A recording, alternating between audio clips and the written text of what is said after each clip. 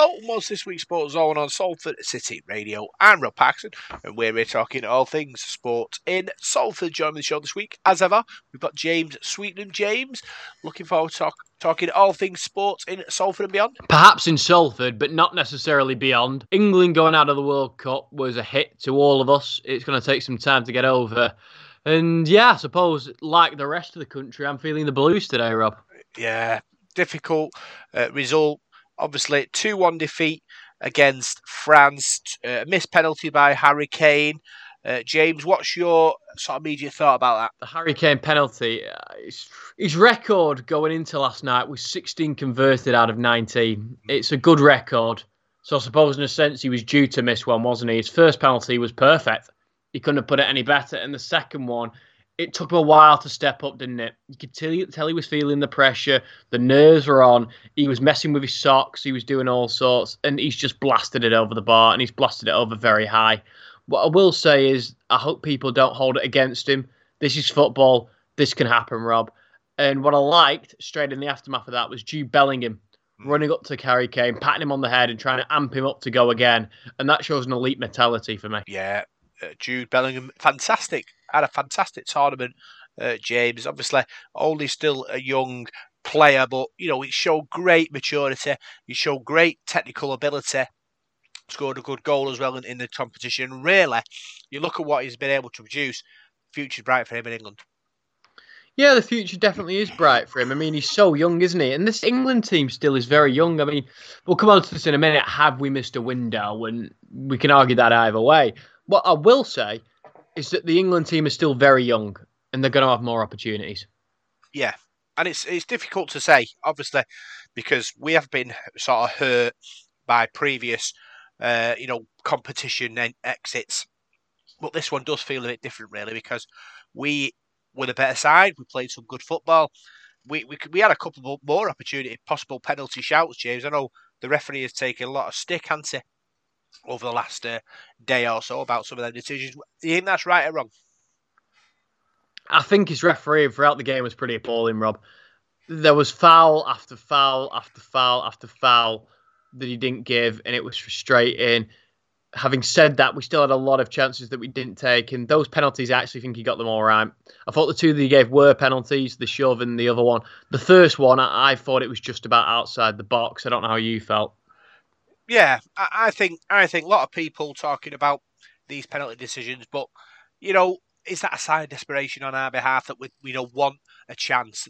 This England team played remarkably well. Don't forget, a lot of talk about Mbappe and how he was going to sort of terrorise the England defence, but didn't really have an opportunity throughout the game. Kyle Walker defended very well around him, and I thought we were a better team throughout. Obviously, the referee has taken a lot of stick in the last few hours, but it is what it is. We've got to dust ourselves down and start again and build for that Euros in Germany in a couple of years' time. We do. And I suppose the main question to ask now, Rob, is will Gareth Southgate be there? It's a good question, James, because obviously a lot of coaches who get knocked out of this World Cup step down. Brazilian, for one, and German, and you know they've got to make a decision. I know the FA like Gareth Southgate. Gareth Southgate has a respect of his players. His record in the last couple of tournaments is very good. For me, to get rid of him at this point would be a real knee jerk reaction. I feel that we need to keep him. I think he's building a team that you know, with a couple of additions, you know, people coming through the system, will dominate world football for the next couple of years. We've just got to make sure that we keep this team together and we grow, because I don't want a rash decision where we go and get rid of Gareth Southgate, bring someone else in with a different mentality, that the players then have to adapt to that. Why are we trying to fix something that might not necessarily be broken? I mean, it's one of them things. He's lost to France. Yeah. And granted, they aren't the France side of 4 years ago, and they are missing a couple of key players, you know, your Paul Pogba's, your Karim Benzema's, but they're still the reigning world champions, and England were the underdogs going in. It's not like we were expected to win the game. This isn't the Iceland defeat, is it, by any stretch of the imagination? Gareth Southgate has done something magical in the last two tournaments. And granted, Germany aside, you'd have expected him to beat everybody that's coming up against. But what he's done is united the nation. He isn't just a manager. He's been a national icon, a hero. So to get rid of him after everything he's done, it would feel somewhat unfair. But to go back to my earlier point regarding the routes we've had, how do you feel about this? Have we done so well in major competitions because we've had easy routes, or because of how well Southgate has managed us? I don't think we've had easy routes, James. I think obviously you can only beat what's in front of you. Winning is the most important thing. I wouldn't say that we've had easy run-ins to in either competition, but you know, are you disagree with that? I mean, you look at the groups, we've had them fairly comfortably. And aside from that Germany game, who've we come up against? I mean, in the World Cup, we had Colombia and Sweden. In the Euros, we had, Denmark were our semi-final opponents. It could have been a lot tougher. Yeah, I suppose when you're talking about that, we are playing a top 5 nation, and I suppose the look of the draw comes into it, doesn't it? And I suppose Gareth Southgate will be thinking that, you know, if he bows out now, he has a bit of a legacy. But I suppose he thinks does he think it's unfinished business? That might be a thing that he's come so far. He's took us to a Euro final. He took us to a quarter final in the World Cup. Does he think there's unfinished business there with the players he has available? Because don't forget, likes of Phil Foden, Jude Bellingham, they have 2 and 3 World Cups ahead of them in their, fitness wise. So this World Cup wasn't the be all and end all for them. So you're hoping that, the next one and the next Euro Championship, a bit more maturity, been playing together a bit more at international level. We'll have a better team, and then who knows what might happen? We might come and take the trophy back to England. I mean, we might well do. I mean, what he has done that other managers haven't been able to do, he's got the squad ticking. Because we've always had great players. I mean, if you look back to, the 2008-9 era, we had Wayne Rooney, Steven Gerrard, John Terry, Ashley Cole. And there's no doubt in terms of the actual players on the pitch, we were probably the best team on the planet. But we never came close to getting the job done. Southgate has had a team without the egos. They didn't have the quality, but they don't have the ego problem. And I think that's absolutely fundamental for his success. He's been able to get the team playing together. He's got them gelling together. No player wants to one-up anybody else. They're not all rivals at the highest level from, your Chelsea's, your Premier League United. They're all spread out and they want to play for each other. And he's inserted a real good feeling into the squad that other managers haven't. And I think without that feeling, we might just go back to square one. Yeah, we've got players who can play. And can play in tight areas, and that's a big thing in international football. It's you're pressurised all the time, and that is important. The likes of Bellingham and Phil Foden, Jordan Henderson, players like that, Mason Mount, players like that can play and give and go and be able to recycle the ball. I think lots of English players, previous years, been great players, great going forward, great scoring goals, but ball retention, couldn't keep the ball well enough in tricky situations, and that's why we failed against other teams, and that's why we never really got to a semi-final or a final with the golden generation. We were full of stars, but when push comes to shove and when you have to do the basics right, we just weren't able to do that. But what does that come down to? Like you said, was it egos? Was it infighting? There's lots of previous players coming on the media talking about what went wrong, but it seems like this team have learned from their errors and are now together as a one unit, and that's the important thing going forward. We are a unit, and if you look back on the game, it's fine margins. If that penalty from Kane goes in and he doesn't blast it over the bar, I mean, we spoke about his ratio of scoring before. It was more than likely going in. If it hits the back of the net, we could be sat here having won a penalty shootout, happy as Larry. It is harsh to want Southgate's head on a stick because a penalty didn't go in. Yeah, it is so important. 2-2 at that point, James.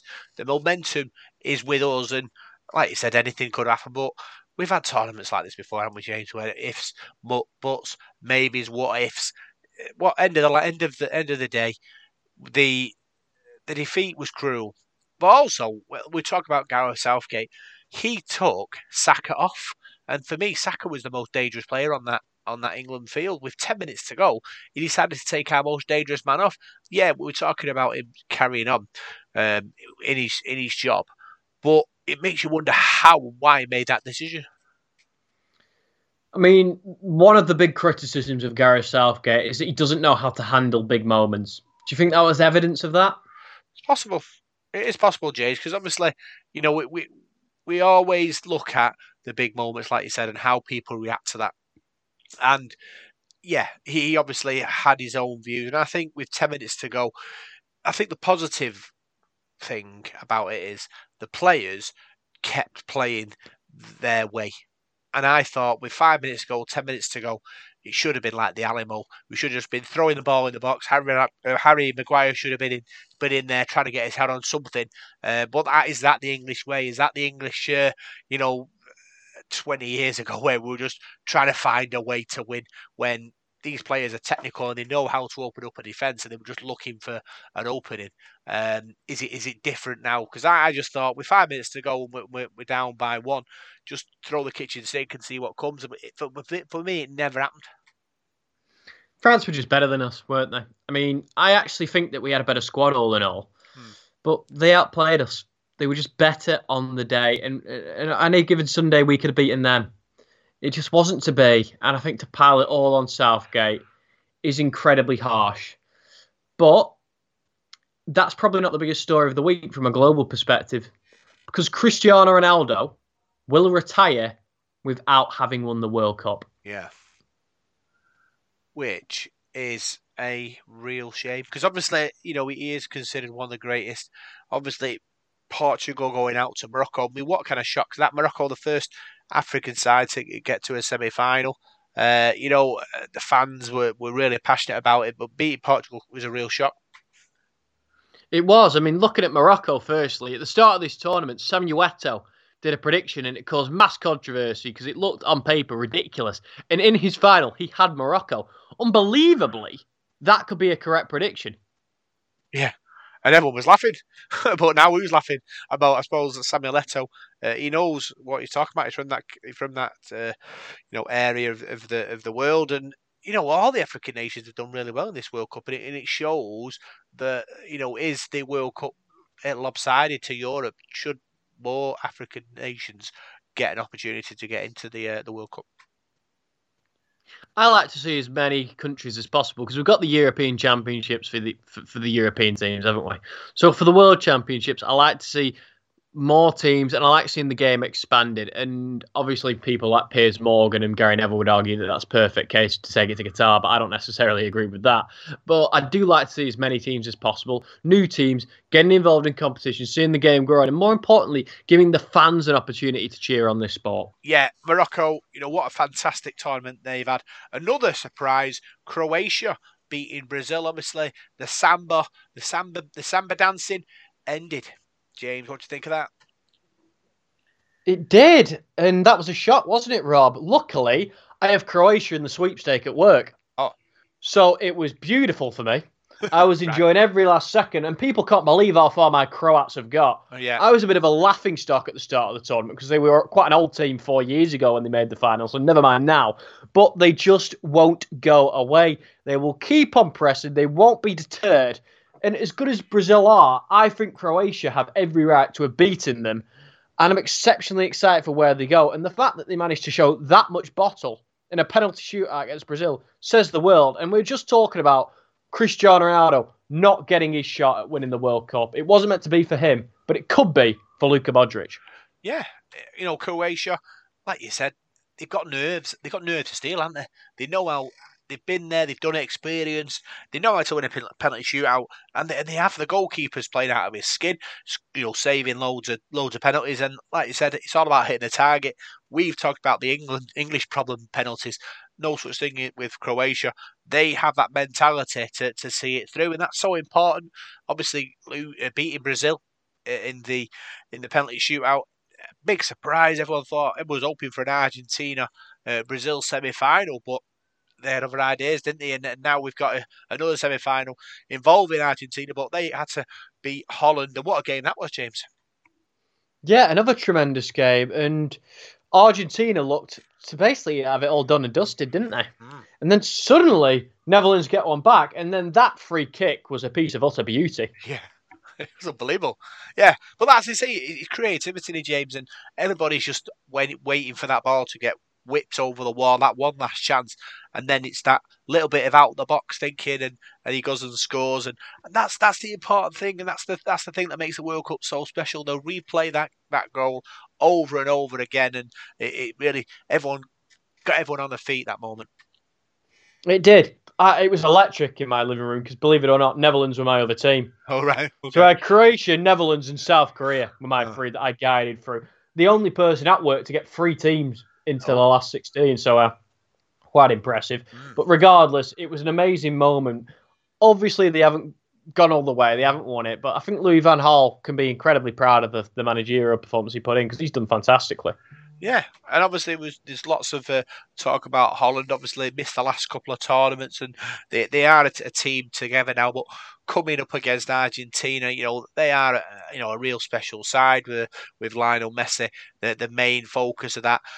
He had another good game as well, and it will be interesting to see what happens in the semi final. Like I say, Argentina take it on Croatia, and France take it on Morocco. Four great teams and 2 great games there to look forward to. No, certainly. And before we break them down, Rob, from a neutral perspective, I've seen arguments either way for this. A lot of people are saying that, as a purist, we wanted Argentina-Brazil. That South American derby, that game that we all dream about, an El Clasico, if you will. However, I prefer the idea of an underdog team like Croatia making it to the semi-finals. Then I've really got somebody to root for. What side of the fence do you sit on? Well, if you're dreaming, if you're playing dream matches here, James, Argentina against Brazil, both playing the Samba way, both playing that South American football that we love to see, attacking football, skills, goals, crowd noise, colour, everyone's excited. But in reality, 2 top teams don't want to lose. So I'd have predicted that both Argentina and Croatia would have nullified each other rather than wanting to go out and beat the other team. So part of me is glad that they both didn't get to that semi-final, because if they both got to that semi-final, we'll be all, hamming it up, talking about could be the greatest World Cup game of all time, and it's 0-0 with 20 minutes to go. And you're all thinking, well, somebody do something, when this one, with Argentina against Croatia, like you said, Croatia are the underdogs. Argentina are Argentina with all that history, and also Lionel Messi looking for that first World Cup win. Argentina, pressure is on them. For me, Croatia, like you said, are the underdogs. They have found the way through this tournament, and I think really they will get to a point, Croatia, where if it is still 0-0, getting into extra time, they'll be happy to take it to penalties because they know how to win one. Yeah, they know how to convert, don't they? But again, I suppose so do Argentina because they've just come through against the Netherlands. But 2 teams that I think are almost guaranteed to provide fireworks. Croatia, for a fact they're never going to go away. They'll keep biting at the Argentinian heels, and as will Morocco in their game against France, because they've done unbelievably well. Let's not forget, they were in the same group as Croatia, and Belgium managed to top it. They beat Spain, they beat Portugal. Could they go all the way and beat France? It's a real possibility, James. Obviously, like we said, sort of Morocco are a real sort of dark horse. France disposed of England. Are they seen as being, one of being the favourite in this competition? Will that pressure get to them? They weren't anything special against England. For me, England were the better side. So Morocco will be looking at that game thinking, you know what? I think we're in with a real chance here. And that's the important thing. I think France have to be on their game, because if they aren't, Morocco will take the spoils, and then we'll be celebrating Morocco to get in the World Cup final for the first time. So with that said, who do you fancy to cause the upset more, Croatia or Morocco? Who do I fancy for the I'm thinking Croatia. I do, because I'm on the Lionel Messi, and everyone's just thinking Lionel's going to turn up and he's going to do a bit of magic, and Argentina are going to win 3-0. But for me, it's all set up for Croatia to steal the show like they did against Brazil. So it will be very interesting to see Morocco. Yeah, but I suppose they have the pressure of a continent to be on them, don't they? France aren't firing on all cylinders. But they are where they are because they know how to win. So it'll be interesting, very interesting. I think for the world of football, is Croatia v Morocco in the final better than Argentina v France, James? I think yes, because granted, as a neutral, it's amazing to see Argentina versus Brazil. Two quality sides, not Argentina versus Brazil, sorry, Argentina versus France. Two quality sides, arguably the two best teams in the tournament. But I imagine the fairy tale of Croatia or Morocco lifting that trophy for the first time. It's what dreams are made of. Yeah, and it's going to be a fantastic thing. We'll be talking about the Sports Zone.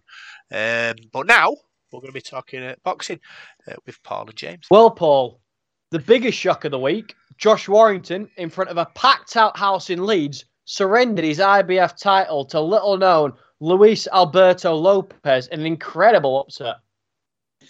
Yeah, that was a very unexpected defeat for Warrington. Really, who's been a terrific fighter, hasn't he? Over the last sort of few years, and been pretty formidable in his home city as well. So yeah, we wasn't really expecting that. It was a massive stage for him as well, and I think you've got to give an awful lot of credit to his opponent who come away from home and put in an exceptional performance. Really, a performance where he had to dig deep and go the full distance and to get the result. In somebody's backyard. I think that an awful lot of credit's deserved there. So yeah, not what Josh Warrington wanted. You could see the devastation on his face after the defeat and how disappointed he was. But he's a warrior, is Warrington. I'm sure he'll bounce back. I don't think he's quite done yet, but that's a big setback for him.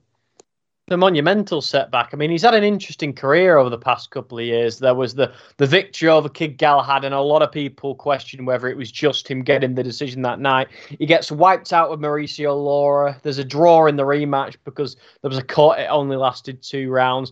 He bounces back with that demolition job over Kiko Martinez, and now he loses that world title. There wasn't a rematch clause. It's unlikely to happen again. Where does he go from here? Because Lopez, by the sounds of it, is going in another direction. He wants no part of the rematch. I mean, it's quite lucky that he managed to get the decision in Leeds, really, especially considering how partisan that crowd is and the fact that Warrington was throwing the head in all night, as he quite often does, and that caused a couple of cuts. But he's not going to get the Lopez fight. Is there another world title he fights for, or is he coming towards the back end of his career now? I think he's coming towards the back end of his career, James. He's had a good career. He's had without being disrespectful to him, he's fought a few fighters who've been at the tail end of their career. I think he's got some good decisions in fights, but he's worked for it. There's no doubt about that. But yeah, like you said, I think he's coming towards the end of his career. If he does want to go for another world title, he's going to have to go down a different road. Maybe look for a different title because Lopez is going to go a different way, and you can't blame him, to be honest. I mean, there's nothing for him to gain by having a rematch, is there? If he can get out of that, he's got the title now. He can go a different way and progress. So I think for Warrington now, it's how does he rebuild from here? Do at this stage of his career, does he go for a domestic dust up, or is it straight back into world titles? You'd have to speak to him about that and see what his promoters come up with. I mean, I would have thought he'd want to go straight back in for a world title, but it depends whether there's something in the pipeline. It does. But what's in the pipeline for Lopez is a humongous fight, because last night in Belfast, Michael Conlan returned to action, beating former European champion Karen Guerfi inside of the opening round. Looked spectacular off the back of that Lee Wood defeat. They're both managed by Top Rank. Bob Arum says that's the direction you're going in, and that's a great fight.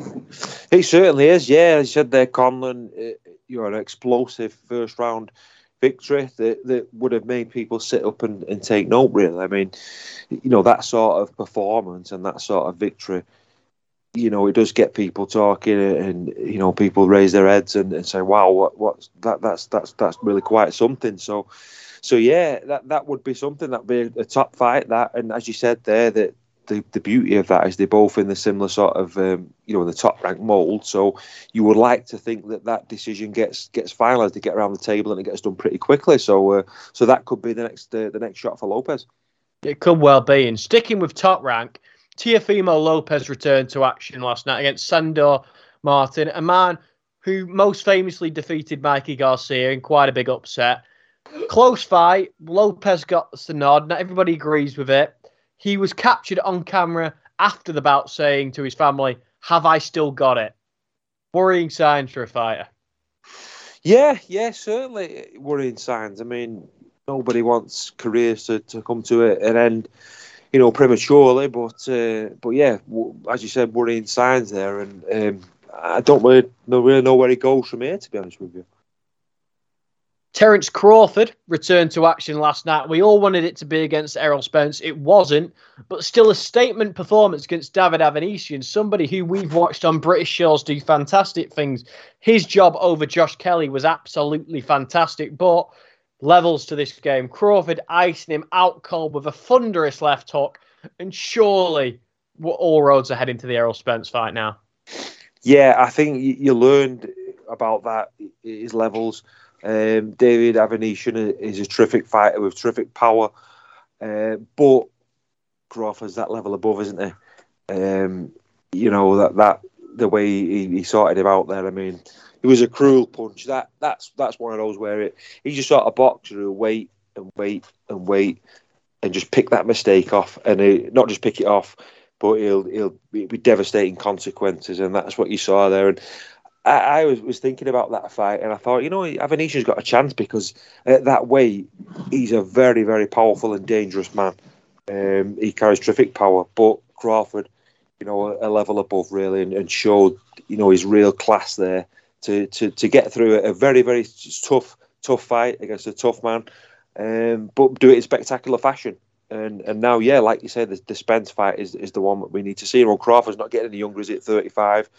And he's been in an awful lot of tough fights as well. So how long can he go on for? So I think that's the fight now that make the obvious a choice for us to see. And interestingly enough, last night Errol Spence was in another car crash. A 14-year-old boy stole his parents' car and actually hit Spence with it. It's beggars belief, doesn't it? It's so dangerous that, I mean, could have finished his career. I mean, I've not heard how he is after that, but no, a real bizarre story, and let's hope he's okay. Most certainly. We hope he gets on all right, and hopefully, obviously, gets back to his family safely. He can work towards a ring return next year with, by the looks of it, Keith Thurman as the rumoured opponent. But hopefully, we do get that Terence Crawford fight. Moving back over to Leeds now for a minute. Ebony Bridges back in action against Shannon O'Connell, defending her IBF belt. She caused yet another stir at the weigh-in with her outfits and advertising her OnlyFans account. Bit of a ridiculous stuff from Ebony Bridges, but there's no doubt that she knows how to self-promote. Yeah, you got to be careful what you say out here, but yeah, she does, and I did see that weigh-in, and I think Eddie Hearn had his eye on that as well, didn't he, at the weigh-in? His face was a picture, but she does, she knows how to sell tickets and get the crowd going, and yeah, it was interesting fight as well. It was an interesting card actually, at the weekend. There was some good fights on that, and I enjoyed the bits that I've seen. I didn't see it live, but I have seen some of the highlights over the last 24 hours and enjoyed what I saw. Yeah, it was a good little bill down at Leeds Arena.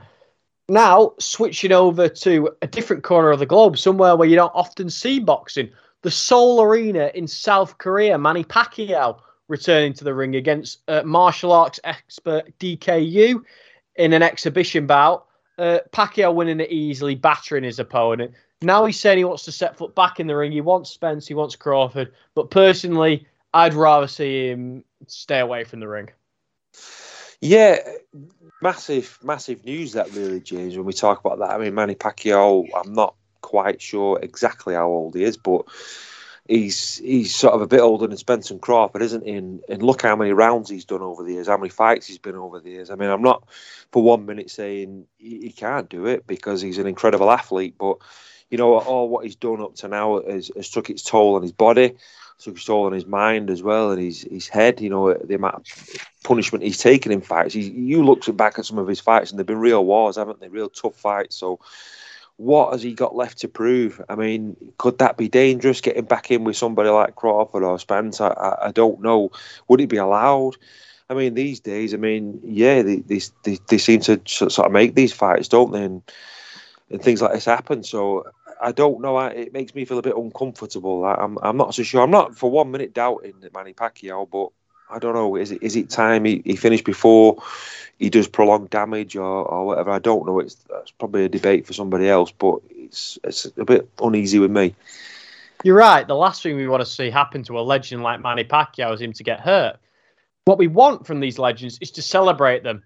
And regardless of your opinion on this man, he's had one of the greatest careers in British boxing history. He's beaten so many fantastic fighters. He may not have had the skills of a Floyd Mayweather or a Pernell Whitaker, but he had the heart of a lion, and that's Carl Froch. He's beaten Lucien Butte. He's beaten Mikkel Kessler. He beat George Groves, as he likes to always tell us, in front of 80,000 fans. But we're now looking away from him from being a guy who just talks about his accomplishments to somebody who celebrates them because he's been inducted into the International Boxing Hall of Fame, and that's an incredible testament to the powers of his ability. Carl Froch. Carl Froch, yeah. Yeah, Carl Froch. Yeah, tremendous. Yeah, I thought you were going to say Manny Pacquiao then. But yes, because we're talking about Pacquiao. But Carl Froch, he was one of my favourite fighters of all time, followed his career from when he first came through, really, and love watching him. You know, the Butte fight you just mentioned there. I think that was one of his defining nights for me. And yeah, the Kessler fights were entertainment, edge of your seat stuff. On it, two warriors that went absolute hammer and tong at each other, and they were real brutal battles. And the George Grove fights and the Needle with George Grove. I think they were big fights, wasn't they? Big domestic dust-ups. The Super 6 tournament that he was involved in as well. And yeah, some great nights he's given us. The Jermaine Taylor fight, the late on victory there in that fight. And if you go back earlier in his career, fights against Robin Reed and people like that, I remember him saying Robin Reed's probably the toughest punch he's ever taken. But no, what a terrific fighter. And I think for boxing purists, I think the one fight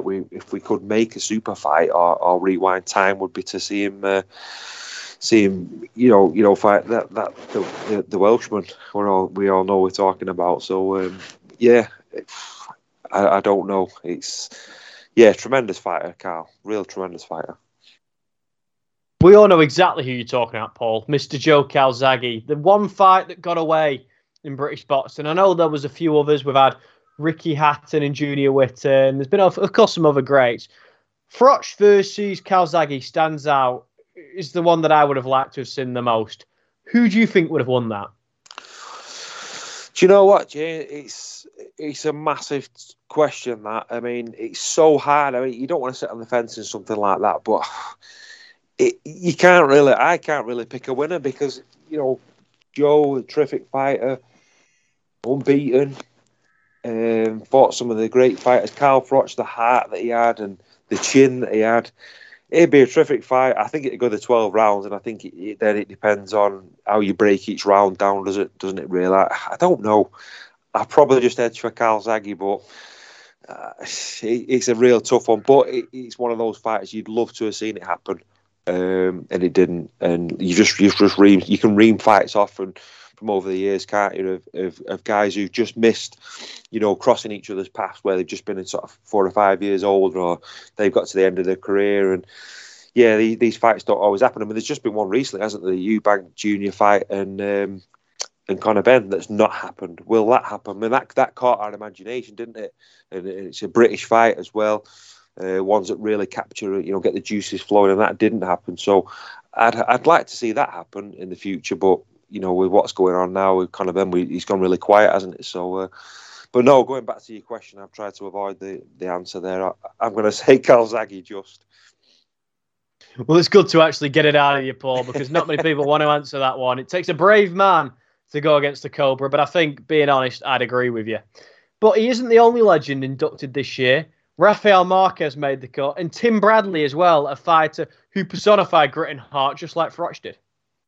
Oh yeah, Tim Bradley. Yeah, certainly did. Was in some terrific fights, and it's good to see these fighters getting the recognition into the Hall of Fame and having their careers celebrated because it must be a great achievement, to have your name mentioned with the likes of these real stars, these real heroes over the years as well. It's great getting the titles, but to actually get the recognition and have that sort of honour, to look back on it and show your family and your grandchildren and things like that. I think it's great when your career's finished because it's tough for boxers. I think, Carl seems to have done really well after his career's finished. I mean, you see him on the television now as a pundit, and he looks like he could still fight. He doesn't not put an ounce of weight on. He always looks in fantastic condition, and I think he could probably still pull the gloves on now and fight. He's probably still at his fighting weight. So yeah, it's tough after boxing though when boxers finish, and for them to keep going. And I think it's great that you see people moving into training and moving into punditry and things like that. But to get in the Hall of Fame and get that recognition you deserve is just a cherry on the cake. Yeah, you absolutely do. And moving on to the final topic today, Paul. Jermell Charlo versus Tim Tszyu has finally been arranged for January. A great fight. Charlo, an undisputed world champion now, one of the best pound-for-pound fighters on the planet, but Tszyu has looked incredible throughout his career thus far. And we have these fighters, don't we, who are always sort of in the shadows of the father. Tim, at the moment, looks like he might have the ability to match or perhaps even exceed his dad's accomplishments.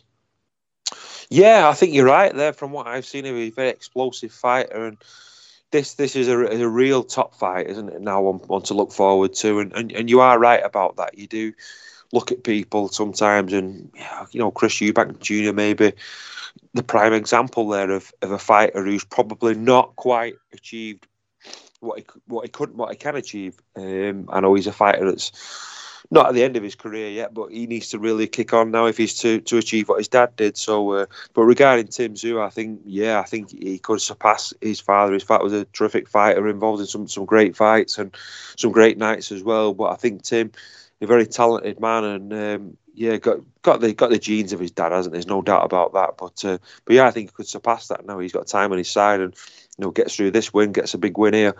You don't know what he can achieve after that. Well, that's all the boxing for today, but we're not done with the show yet. Coming up next, we've got rugby with Rob. Yeah, Paul, obviously, off-season now. Obviously, World Cup finished as well. It's been a really good year, hasn't it, for Rugby League? Yeah, it's been enjoyable. Yeah, I mean, if you're a Salford supporter like us, it's been a good season. There's been a lot of ups and downs. We had a disappointing start to the season, and then sort of settled in and really took the league by storm, didn't we, at the back end of the year, and was unlucky not to get to a grand final, really. So yeah, it was a season of ups and downs, but a season of progress. And then after that, you've had the World Cup as well, where the World Cup had ups and downs, didn't it? England did very well and sort of peaked a bit too soon, really, if you like. And when it came to the crunch and the pressure was on, we I say we bottled it, but we weren't good enough at the end of the day. But the tournament, I thought, was a success, and we've had terrific ladies World Cup as well. I think there was a wheelchair cup. World Cup was fantastic excitement and entertainment there, and that's really captured the public's eye. Just speaking domestically, Salford, ladies had a great season. First season, Swinton ladies as well progressing. So yeah, rugby league has been a very enjoyable in 2022, and 2023 can't come quick enough now. Do you think that Salford can build on the success of the World Cup? I hope so. Yeah, it's been good to see Tim Laffey signing a contract extension. He was very good in the World Cup, and let's hope he kicks on now and has another real good season in 2023. I'm hoping that the public of Salford will buy into it. They'll enjoy what they've seen on the terrestrial telly. It was great to see rugby league on the big stage, and people talking about it around the country. So let's hope the public of Salford and the people nearby will come out and watch the team when the league starts. The fixtures are out now, the new shirts out, we've got new signings, and a really exciting season ahead of us. And with the signings we've made and the squad we've already got, I think we should be looking at another successful season and hopefully another playoff challenge. And that's the important thing, I suppose, with Salford. They've got to back up this winning mentality of last season where we get to a semi-final beaten close by St Helens, and now we've got to do it all again, because obviously the people of Salford will be looking at this and thinking, well, remembering back to 2006 playoffs and then relegation the year after, are you thinking that something similar might happen now, or is the situation totally different?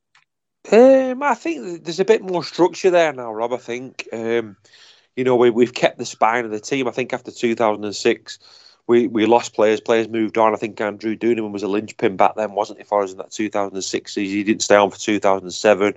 We brought Luke Dornan and one or two others, and it didn't work out. And for one reason or another, it was a slippery slope, wasn't it, then? I remember us getting absolutely thumped away at Catalan 60 points, and we seemed to crash after that, really. Carl Ellison got sacked, and things just went from bad to worse, and there was a bit of a transition at the club at the time. We got a new coach, and we got promoted the year after, which was great. But I think this time we are more settled. We've got some quality players there. We've got a quality spine for me. Brodie Croft and Mark Sneed in the halves. We've got some good three quarters. A good fullback in Ryan Brierley, and the team looks good. You've had international players there, Andy Ackers, Mark Steed and Callum Watkins representing England in the World Cup, and we've never been able to say that before. So I think, the makings of a good side are there. We've signed some interesting players as well. I spoke to Oliver Partington last week at the season ticket collection. He's only 24, coming from Wigan. He's a man who's played for Wigan in big matches, but has now come to Salford to progress his career. So, I mean, that tells you that's a very ambitious signing, that, and a lad that wants to do well and play international rugby league while he's playing for Salford. So he's one to watch out for. You've got other guys coming in, Andrew Dixon and Adam Sidlow, who've come in, the old sort of guard who played for us before, to strengthen that pack. We've had a few players move on, but on the whole, we've kept the spine of the team that was there last season.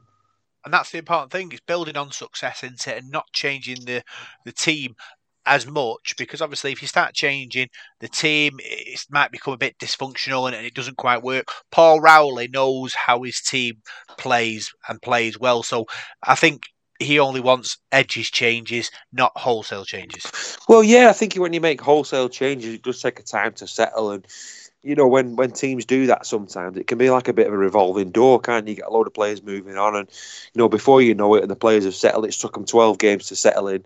The season's half over, isn't it? So you're not going to challenge them for any honours, really. So, a settled side, a side with a good attitude, got a good coaching staff at Salford as well. You have Chris Neal, who's come in to help out, hasn't he, this season, along with Kurt Haggerty and Paul Rowley there. So, it's been good. We've got a real settled club, the likes of Ian Blease doing a good job there as well, and everybody knows the role and everybody knows the job. So I'm really looking forward to it. I'm really always a bit cautious as a Salford support. You're the same. You've watched them a long time, but I think we've not gone shouting about the rooftops again for this season. We've sort of, a lot of people are predicting us to finish low again. So I think we could surprise people again. I mean, you look at last season there, 80 minutes from a grand final. Just take those games against St Helens, what we played. I think the home game, we absolutely battered them. Away from home, I think we lost 14-10 in a real tight league game. Then we played them in a semi-final and lost 19-12. So we played 3 matches against St Helens. They were all like super intense playoff games, and Saints went on and won the title. So we're not a million miles away from these teams where, going back to 2006, 2007, we were light years behind St Helens and Wigan and teams like that, really, apart from a one-off game. So I think now we're sort of catching these teams up. Yeah, obviously, talking about our successes, there is an article being written in Australia by Mike Wood, who spoke to Ian Blease, which is the director at Salford, or the CEO at Salford, who is praised for his actions he's taken to direct the club in the last few years. With this opportunity club bringing in players from Australia who haven't quite sort of reached the top of their game, and giving them an opportunity to reach the top in England. And he's doing a great job, and it is great that people in Australia are noticing the success story at Salford. Yeah, I saw that, but in a way it's old news, because we've been doing that for about 4 or 5 years. We were doing that when Ian Watson was there. So I think we were talking about that, weren't we, about the Moneyball sort of thing when Watto was there doing the business, bringing like Chris Wellerman and people like that. And Greg Burke and guys from Widnes that we signed at the time. It was great. It was Berkey and one or two others that come in, and Logan Tompkins come in from Wigan, and Wellham one I mentioned there, and these guys come in and people sort of turn their noses up and look at that. They took us to a grand final, didn't they? So yeah, I don't think that's a new thing. I think it's something that's been going on for 4 or 5 years now at Salford, and getting the best out of players and getting that team spirit. I mean, if you think back to the Kukash years, we signed people for big money and shouted from the rooftops, we're going to do this, we're going to do that, and we was absolutely hopeless. But I think you can sign all the players you want and spend all the money you want. If you've not got that team spirit, you won't get anywhere. So I think we've learned now as a club that get the team right, get the players playing for each other and playing for the supporters, and and get that bond and that unity at your club and that togetherness and that will to win. That can take you an awful long way. And obviously, being an ex-agent, Ian Blease sort of knows both sides of the game, and he obviously using that ability to be able to bring these players in. Well, Ian Blease has been involved in professional rugby league since the mid-'80s, hasn't he, when he signed for Salford? So he knows the game inside out. He played at the Willows for us for well over 10 years, I think, and then moved on and, got into his agency stuff, but he's been around the sport. He knows how it works. He knows how it works in the lower leagues. He knows how players move and players form relationships with coaches and how they form relationships with their agent, and just the workings of the game. The stuff that the average supporter doesn't see. He knows how all that works, and I think it's great to have somebody like that at the club. Somebody who's streetwise and not wet behind the ears. I mean, just going back to the Kukash years there, I think we were a bit wet behind the ears. We were signing players for daft money, and teams knew they could take you for a ride, didn't they? But we don't get taken for a ride anymore. We sign players and they sort of move on from us, don't they now? And like of Hastings who left, and yeah, he moved on and he's now playing Australia again. So I think you come to Salford and you can really make a career for yourself, not just moving on, but I think you can make your career at Salford as well. I mean, if Hastings had stayed at Salford, he probably would have won Challenge Cup winners' medal, wouldn't he, if he'd have been in that side? So no, I think Salford no longer have to be the selling club. I think you can come to Salford and play for England, and you can play in big finals as well. It's opportunity club brings opportunity, and that's what the mantra has been through the last couple of years. But when does that switch? When do we turn from a opportunity club to a playoff club? I think when you win a trophy, Rob. I think you need to win something. I think you need to get to a final and win something. It's all right getting to finals and getting to playoffs. I think you need to get over the line. I know when Warrington left Wilderspool and they went to the new stadium, there's a bit of a fanfare there with them. They got to Wembley a few times, won the cup. And once you get over that line and win trophies, I think you can really build your club. Then you get success on the back of that. You sell shirts, you have big days out, and it really puts your club on the map. I'm not saying we're not on the map. I think we played a fantastic brand of rugby last season. Really captured the imagination of the public and people were talking about us. But I think once you get that trophy and get that monkey off your back of actually winning something, I think that's when you can really sort of say, we've arrived. Yeah, because obviously winning a trophy would be a massive thing for the people of Salford. Obviously, we haven't won a major trophy. You'll know better than me. Is it 1974? 76. So they haven't, been able to reach them heights, but we've come close. Challenge Cup finals, grand finals. I mean, it's a real moment for this club that we can hopefully continue this momentum, gain the experience, invest in some more players of better quality, move the playing group forward, and then next time an opportunity comes where you're in a grand final, we can win this one. Yeah, the success that the club's had since the £1 million game, since 2016, the 17 season, we got to the semi-final, we finished 4th in the regular season that year. Had a really solid season. 2018 we was pretty poor, but then 19 you get to a grand final, 20 you get to a Challenge Cup final. 2021 was a bit of a patchy season, won it, but 22 you just one game away from a grand final again. So I think the last 5 years or so we've really progressed. I mean, when you think about what we grew up on in the 80s and the 90s, we were pretty mediocre, really, weren't we? And yeah, all right, we got to the odd cup semi-final, but we were always a bridesmaid, really. We never really got to a final or really impressed, did we? We was always, behind the eight ball. But whereas now, I think clubs are starting to take us seriously now, and we go into grounds, we're beating teams. I mean, how long was it before we got a win at Headingley? Now we've had a few wins there, haven't we? And we've got that monkey off our back. The only one we need to get off now is the St Helens one, winning away from there. But no, I think if you look at last season, that semi-final, the crowd that we took there, the atmosphere that we created, I think was absolutely tremendous. And we want more days like that. We want that to grow next season. We don't want people to just come for a one-off game in a playoff. Get behind the club, and the club could, with that little bit of extra income and people going watch us, the club could really take off. That comes down to season tickets, shirt sales. I know the club have sort of unveiled the new home and away shirts. What do you think of them? I think they're really nice. I think the home shirt, particularly the socks, I'm a big fan of the socks, the red and white hoops. And yeah, I think the kit looks really, really smart. It's a bit of it's similar to the 2011 shirt we had at the Willows last season at the Willows. I think it's a real traditional kit. Really like it. Really good. And I think we're going to look smart in that next season. And I'm pretty sure the club will be selling plenty of those. And, just when we went to the season ticket collection last Sunday, I was looking at the ladies giving them out at the door, and they looked like there's plenty of cards there in those boxes. So, it's hard to count. We're just looking at them like with a naked eye, but they look like there's plenty there. So hopefully we've sold plenty of season tickets as well. Yeah, impressed with the socks or foot fetish. I'll let our listeners decide. Talking about last week, there was an open day, well attended. Ladies team training, questions for the men's team, wheelchair rugby as well for fans wanting to get involved. That real community moment for everyone. Yeah, it's great. And the stadium, the little mini stadium tour as well, getting to go in the changing rooms and walk down the tunnel and go onto well, we didn't go onto the pitch. We don't want to upset Mark Ryan, the groundsman.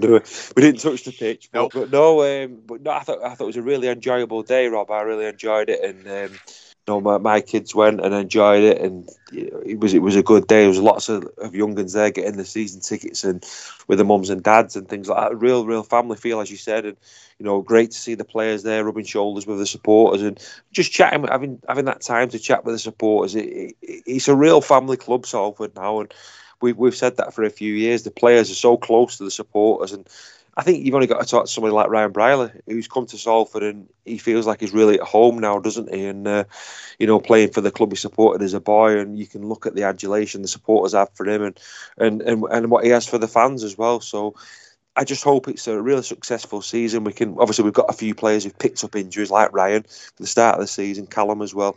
But once we get that fully fit side on the pitch, I think we'll take some beating. Yeah, the club have really put a massive effort into building links within the community. I know the club, the Salford Red Devils Foundation, are holding free school holiday dance competition on the 22nd and 23rd, 1 Hilton Square in Swinton, 10 a.m. till 2 p.m.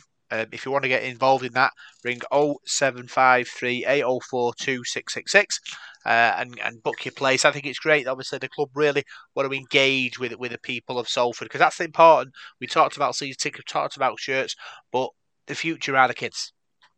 Oh, of course, yeah, Rob. Of course, yeah. That's how we got addicted, didn't we, when we were kids? Just little things like your junior reds and your Christmas party and your sort of free pen and your autograph book and stuff like that. It got you addicted, and probably something that sometimes you wish you hadn't done, the amount of money that you spend going following him here, there and everywhere. But yeah, of course it is. Kids are the future, and if you can get kids hooked, get them a scarf, get them a badge and things like that, you won't lose them. They'll stay with you, and you'll get that loyalty and what have you. So yeah, it's great to see the kids getting involved, and great to see the supporters, Trust doing their work, the ladies team doing their work.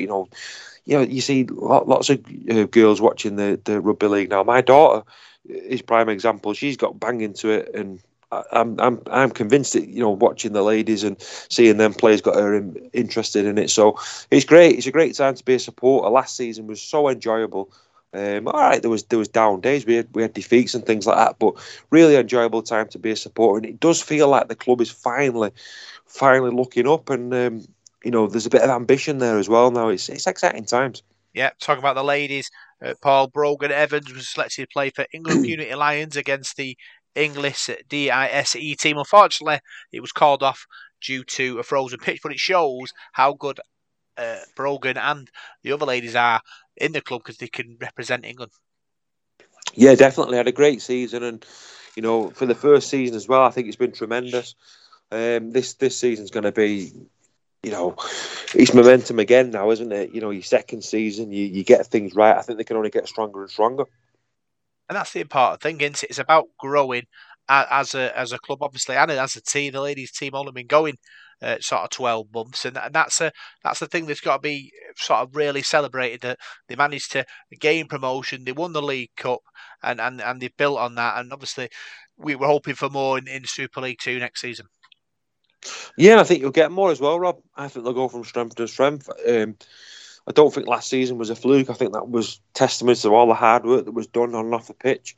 And I'm sure that hard work will continue now in 2023. You've got an ambitious squad there, ambitious players who want to get better and better. They absolutely love it. You see the camaraderie they have in that squad and the bond that they've got in that squad. It's going to snowball, I think, every season now. Yeah, and obviously with a minute and a half to go, Paul, it's so important the fans get behind the ladies and the learning disability team and the physical disability team and the wheelchair team, because obviously support and obviously raising funds, sponsorship is involved, and the club are looking for sponsors. So hopefully people can get involved in that. Yeah, whatever team you're involved in, at the end of the day, it's Salford Rugby League Club and it's our club, and those teams, they're all representing us, representing our city and our club that's got 150 years of history next season. So that's something else that we celebrated, 150 years. So yeah, get behind every team. Yeah, 50 seconds to go, Paul. What kind of things are you looking forward to in 2023? A Challenge Cup win. It'd be tremendous to get to a Challenge Cup final and win that. Just progression, Rob. Great to see the ladies do well again. The learning disability team, physical disabilities team, as you said, the wheelchair team. That'll be great to see that when it happens. The men's team getting better and better, and hopefully just picking up a bit of silverware. But that'd be the icing on the cake for me. Yeah, that would be so exciting for the people of Salford to have a whole club going in the right direction and enjoying the rugby league, and that's what we're all about at Salford. Big thanks for tuning into this week's Sport Zone on Salford City Radio. I'm Rob Parkinson, and we'll see you next week for more Salford Sporting Chat.